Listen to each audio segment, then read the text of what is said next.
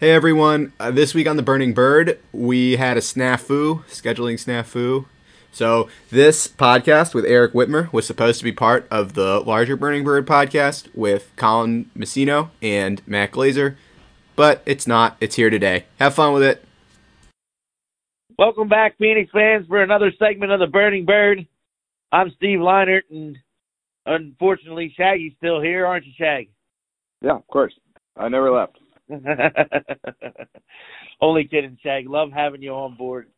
We're joined in this segment by D-line cutter Eric Whitmer. Eric, thank you for coming on the show.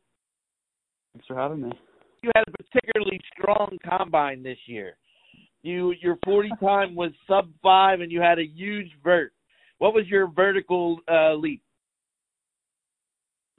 So there's a bit of controversy about this, and I don't mean to drag all of that back up. No. Controversy? The official number was 38.5. But for some reason, that number was not recorded by Arcata. Not blaming him, but never recorded, so they called it an unofficial jump. I think of 38.5, but no sore feelings about it. Just trying to go out there and do my best. Not about, showing off or anything. Well, speaking of do your best, the 4.88 40 time in the combine is pretty darn strong. I mean, how long did you work on that to get that time down? I was actually kind of just disappointed by that time. I ran a 4.78, I believe, last year. I'm maybe butchering that time. It was definitely in the 4.7s. And actually felt kind of sluggish on the combine this year. So definitely still a quick time, but not what I was hoping for. I would love to run a timed 40 like at the end of the season, or when I feel like I'm really in peak shape. I think that number could be quite a bit lower. But again, still just trying to, go out and have fun, see what numbers I can put up. I mean, for a guy that slowed down that much to go from 4.7 to 4.8, I mean, are you surprised? Are you surprised you still made the team? My word. Yeah, I tried to make up for it with the vertical jump, so got to give him something to look at. So this was your second year at the combine, at least, right? I mean, or have you gone to other Phoenix combines prior to those two that you made the team? Yeah, this is just my second. Did the combine last year, just kind of to feel it out. I've been trying to do that for a while, just go to whatever team tryouts are available, whether it's club or mixed. Not really like looking down on anybody, but just seeing what's available and what different team chemistries are like, what different ultimate experiences are out there. So Phoenix is obviously the only pro in the area. So I went last year and ended up with a practice spot for most of the year. Yeah, this was my second year of the combine. As a connoisseur of all those different tryout processes, where do the Phoenix rank in terms of team chemistry or just the tryout in general? I think that the intensity is definitely a step up from most programs. There are definitely some elite level programs that are in the same category, but you can definitely feel a difference with the level of play that's expected. The coaches, the players themselves are bringing really high intensity across the board. You don't really get moments of not taking it seriously because really everything that you do matters. Again, there are programs like AMP and Patrol that definitely have a very similar feeling. But these are all really elite programs, and it's a lot of fun to go out and be able to see how I stack up, see different play styles, different setups, defensively and offensively. So. Where and when did you first start playing Ultimate? So I was actually homeschooled. When I was in middle school, there was a co-op, which is just like a homeschool group gathering that I was a part of. And over lunch break, the co-op is every Thursday. So over lunch break every Thursday, we would basically this is boys, girls, a variety of different ages. There's everyone from kindergarten through 12th grade at the co-op. Not all of them are participating, but we'd have people from 5th grade all the way up through 9th, 10th, 12th grade playing Frisbee on tarmac with light posts littered around the field.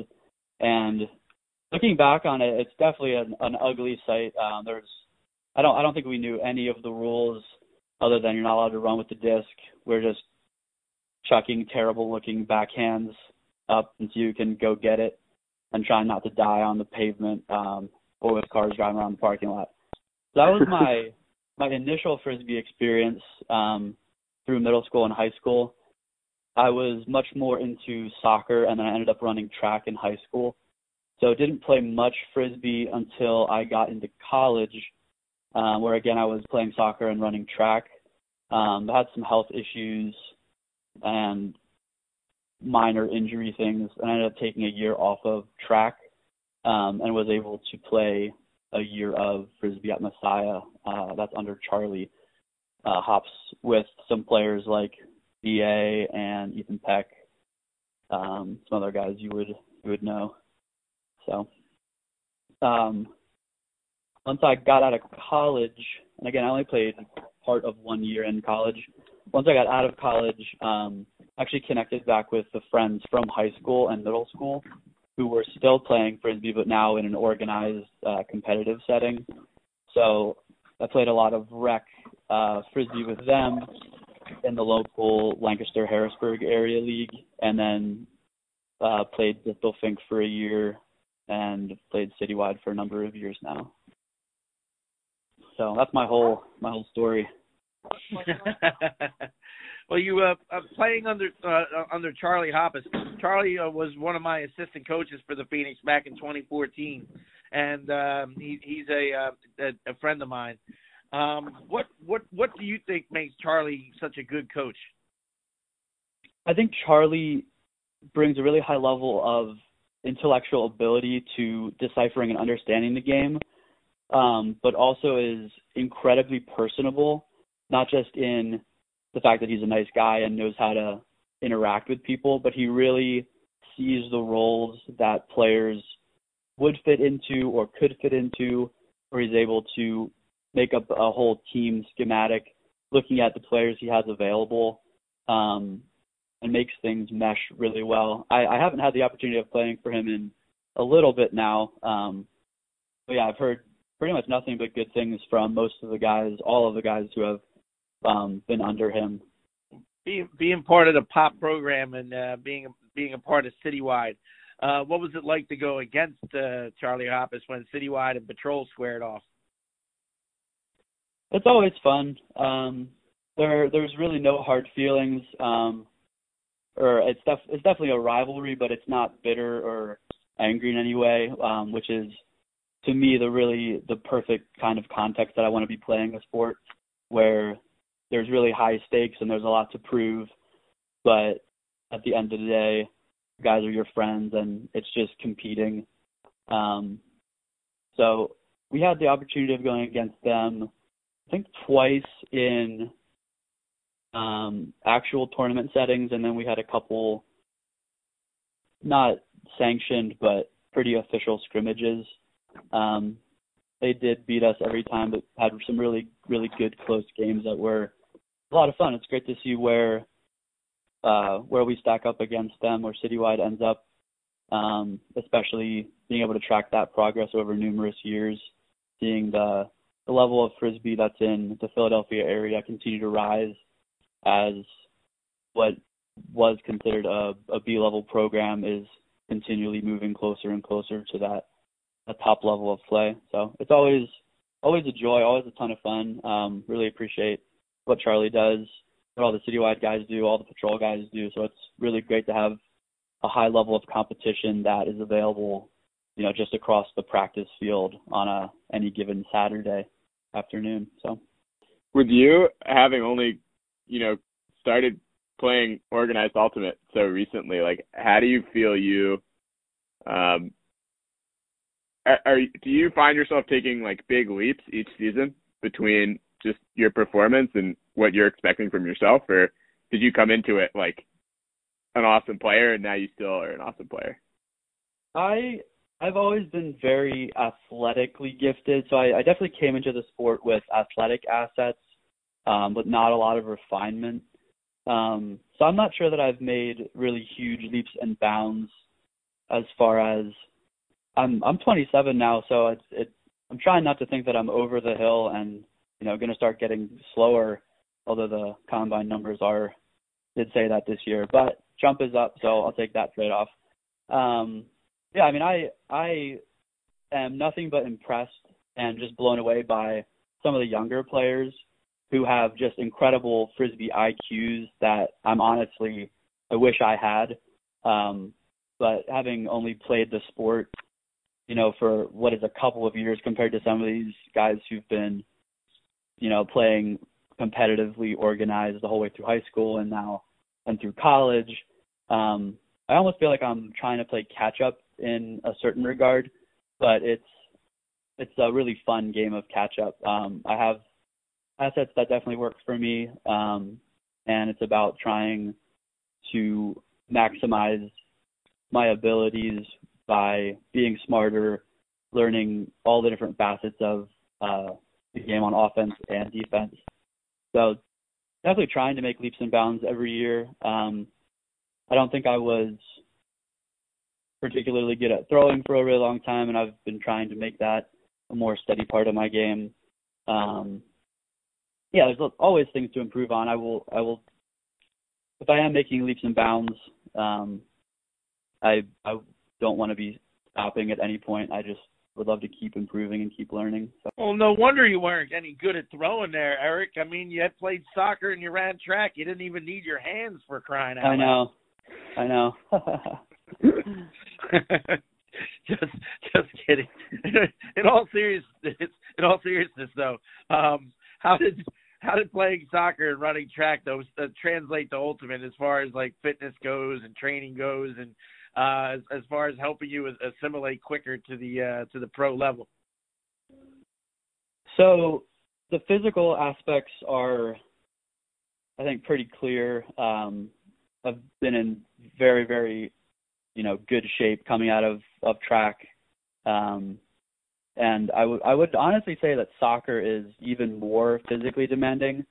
Not to say that ultimate is not, definitely is. It's, especially with club tournaments that end up being a whole weekend, but even the pro games are absolutely exhausting. But I don't feel overwhelmed by the physical nature of it. The difference in play, the difference in the sport between soccer and Frisbee, track is obviously not much of a sport as far as dealing with, marking and making decisions. There are tactics, but it's pretty minimal. But the difference between soccer and Frisbee is definitely pretty severe. The concepts of sticking with a person or marking,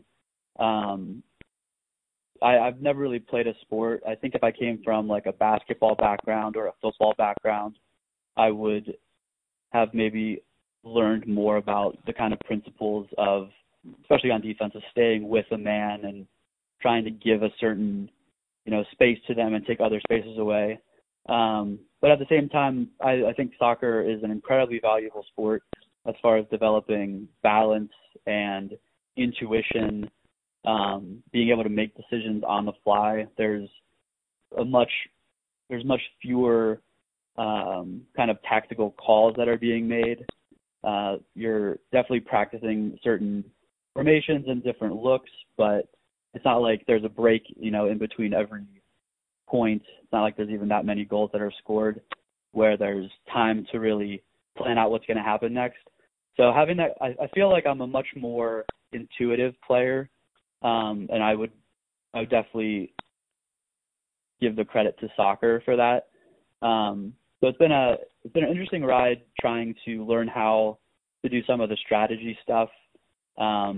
and really have a specific goal in mind, working alongside my teammates, working inside of a bigger system where my role is very definitive and I'm trying to do a specific thing versus kind of flowing organically and just kind of making decisions on the fly. So it's been a little bit of a stretching experience, especially moving up into higher levels of Ultimate and kind of get away with whatever you want playing lower levels, but moving into regional level play and then professional level play, the expectations are definitely to know a system and to be trying to maximize your own effort with those that you're playing alongside of based on a certain system.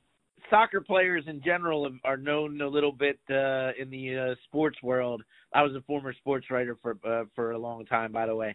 I've seen some of the things that soccer players try to get away with when the ref is looking the other way, type thing. And when you first started playing Ultimate, did you find yourself kind of maybe grabbing for a shirt or put your hand on somebody's shoulders? They were trying to jump or something like that, just to help offset the lack of experience. So this is a really interesting topic. I'm not a big guy, so it's never been one of my assets to be throwing my body around. Playing a type of physical game has typically left me on the losing end, and particularly with my speed, I've typically played soccer trying to avoid contact. So I absolutely know what you're talking about, especially in the professional realm. It's been kind of marred by a lot of really just ugly sportsmanship and ugly decisions made on the field. I really don't consider myself to be one of those players. Again, not just because of a decision that I got to make, but just because of my size. It's hard to be pushing people around when you're not much over 5'8". But coming into Frisbee has been interesting. The level of physicality as far as contact goes is definitely very different. I would say the pro game is most similar to soccer in that because the sport is refereed, you're really allowed to do a lot of things that you aren't allowed to do. The game just gets more physical because you're relying on a referee to make a call versus self-officiating. And Right. I think that there's an appropriate way to do that.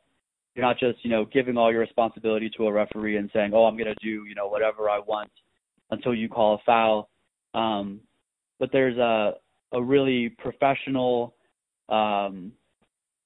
sportsman-like way to use your body that is taking away space or creating space or moving someone else's body, not with the intent of hurting them or of, pulling jerseys or whatever, not in an unfair way, but of using your body in the position that you've gained or using your body to gain position, that I wish was, I may get flack for saying this, but I wish it was more accepted in Ultimate.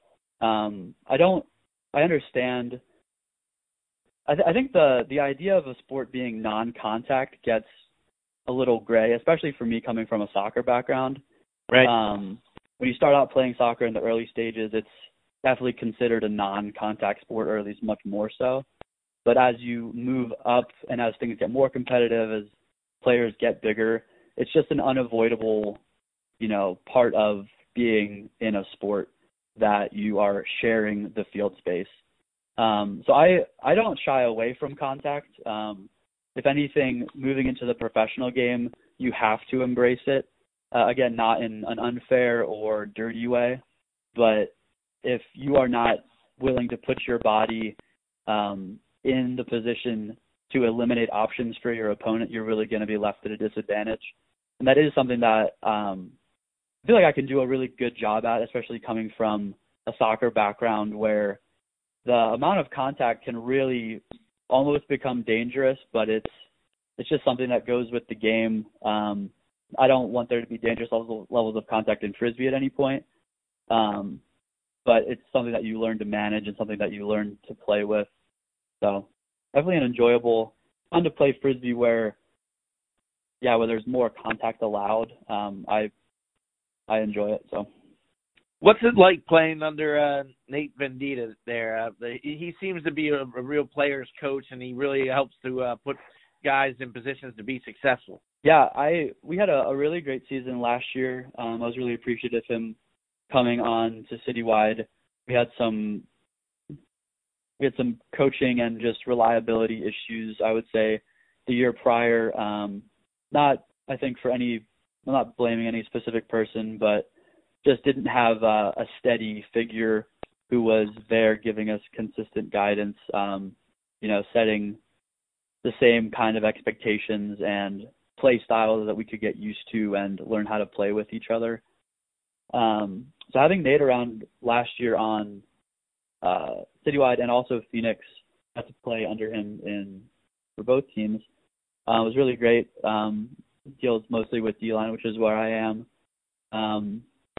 I think he brought out, specifically on Citywide, he was able to bring out a lot of really great play from players who I think in the past have kind of been looked or undervalued.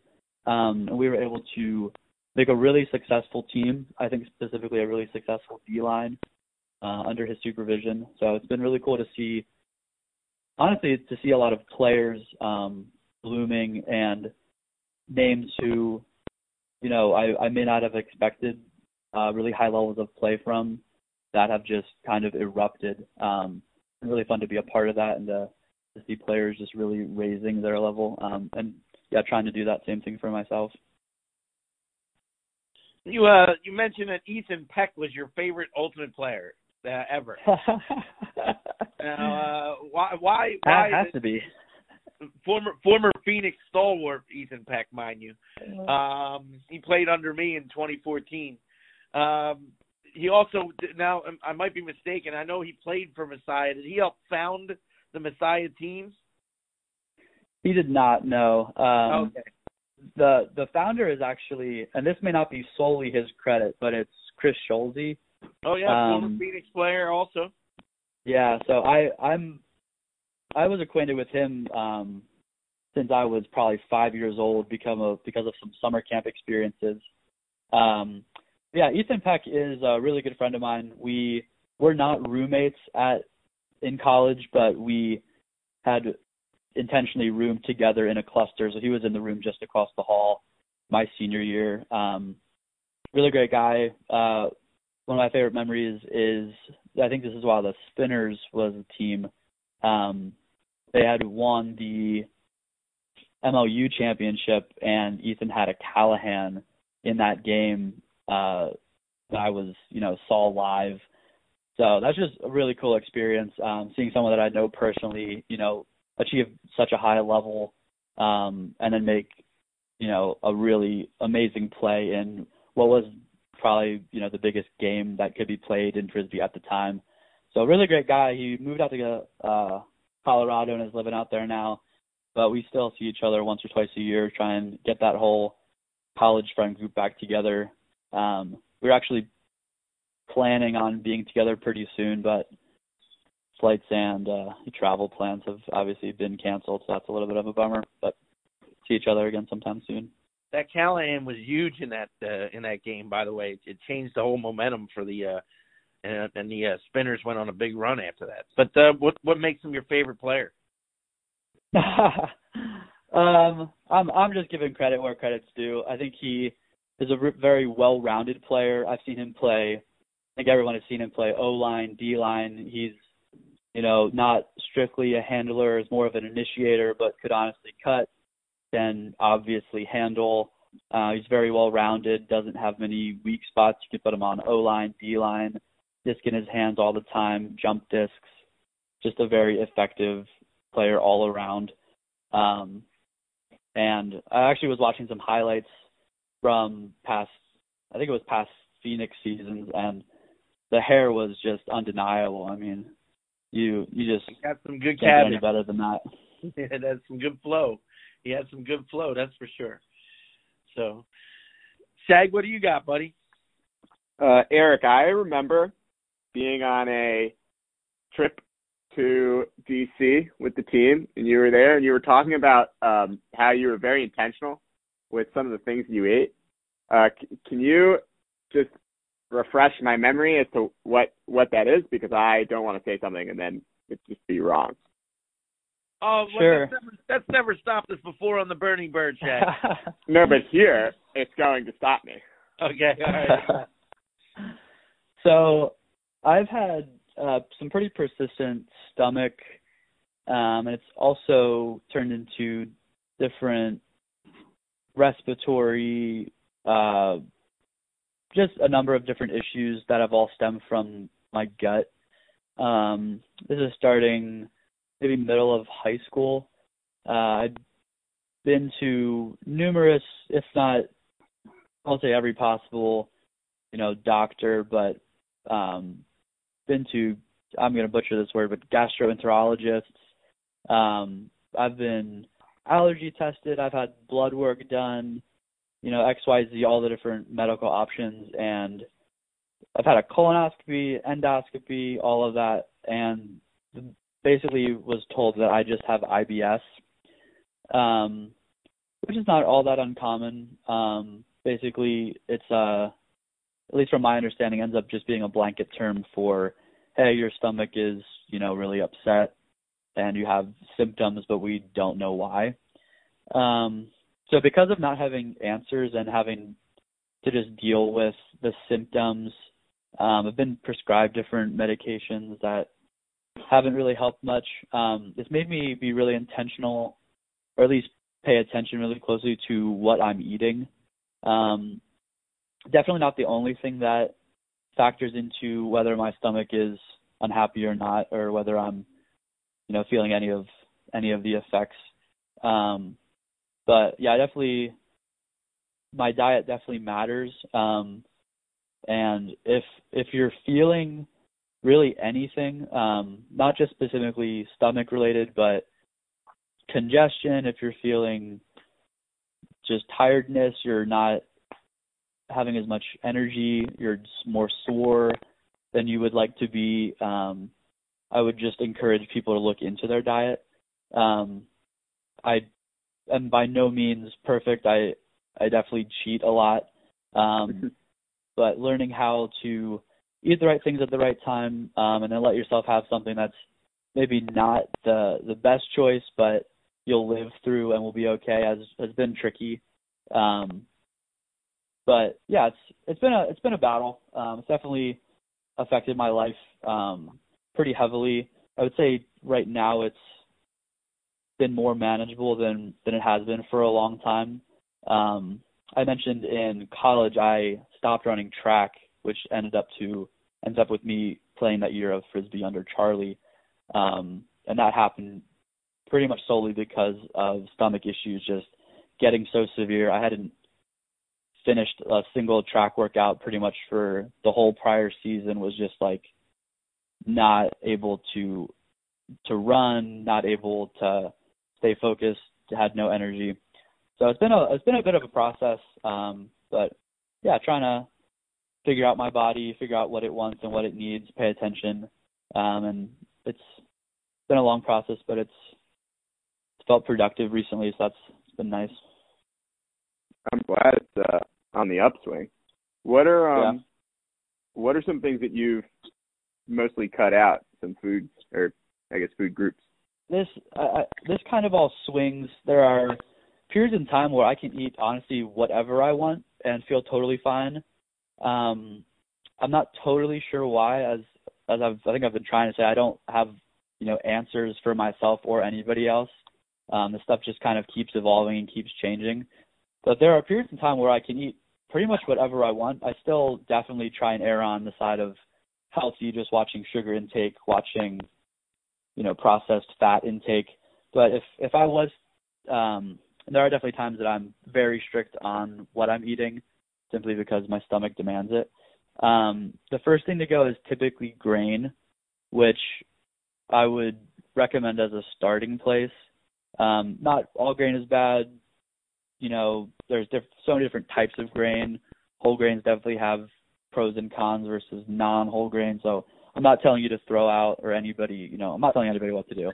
But not saying that grains should just be eliminated, but definitely one of the first things that I look at if your stomach or your your mind, anything, your body is achy. Grain is one of the first things to go for me. After that, or probably right alongside of that would be just processed sugar. And then things that, this is probably more specifically for me, things that are really acidic. I will get heartburn just right off the bat with, really heavy like tomato paste-based food groups.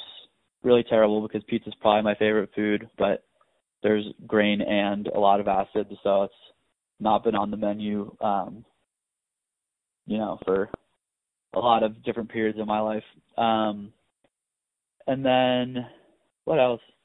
Yeah, acid would give me ulcers like in my mouth, just like sinus infections. I didn't breathe out of my nose for like 3 years. Ended up having sinuplasty done, which didn't really fix the problem. But yeah, I have a laundry list. But grain, sugar, and then I'd probably go acids, trying to stay away from. Eggs have been really specifically an issue for me. I'm not recommending that as an unhealthy food in any way. I just seem to have a reaction that is not explainable. Again, I've been allergy tested and all that, and it's just come back negative. So they're telling me I'm totally fine, but just trying to read my own symptoms. But those would be the major things: grain, sugar, acid, and eggs. There's been times I've gone dairy free, but I haven't found that to really alleviate any of my symptoms. So I'm pretty full on dairy most of the time. So I thought I was a picky eater. I don't know, man. That's pretty strong. Yeah. Steve, on every single one of these interviews for this week's episode, you've made a specific comment about some elaborate food you were eating, whether it's banana cake or your neighbor's lasagna or meatloaf, or I know today you were watching Man vs. Food before we started. So. Well, I was watching TV. Well, I was watching it. I wasn't eating it. I mean, that's true. You know what I mean? Those are two different things. And I made a nice healthy. I had a rotisserie chicken for dinner tonight. So like in some crescent rolls and some vegetables. So not terrible. Nice. I had pizza with baked ziti and meatballs on top of it. So almost the exact opposite of everything that Well, there you go. And I feel awful too. It is a direct correlation to how bad I felt over the last day and a half of me working through this pizza as it being my only meal, and I've been exhausted and cranky. So, well, sometimes it's worth it. I've been during this whole quarantine thing, I've been trying to do like little things to keep myself occupied, and like one of those things is been doing some cooking like once a day, is to do something small, like using the kitchen, using the oven, and keeping the food costs down, and this way I can support my local establishment and get a pizza like when I later on in the week, So, but it's nice. It's nice to do cook at home for a little while. You know what I mean? It's not terrible. Well, awesome. Hey Eric, thank you. Hey everyone! This week on the Burning Bird, we had a snafu, scheduling snafu. Thank you guys. So this podcast with Eric Whitmer was supposed to be part of the larger Burning Bird podcast with Colin Messino and Matt Glazer, but it's not. It's here today. Have fun with it.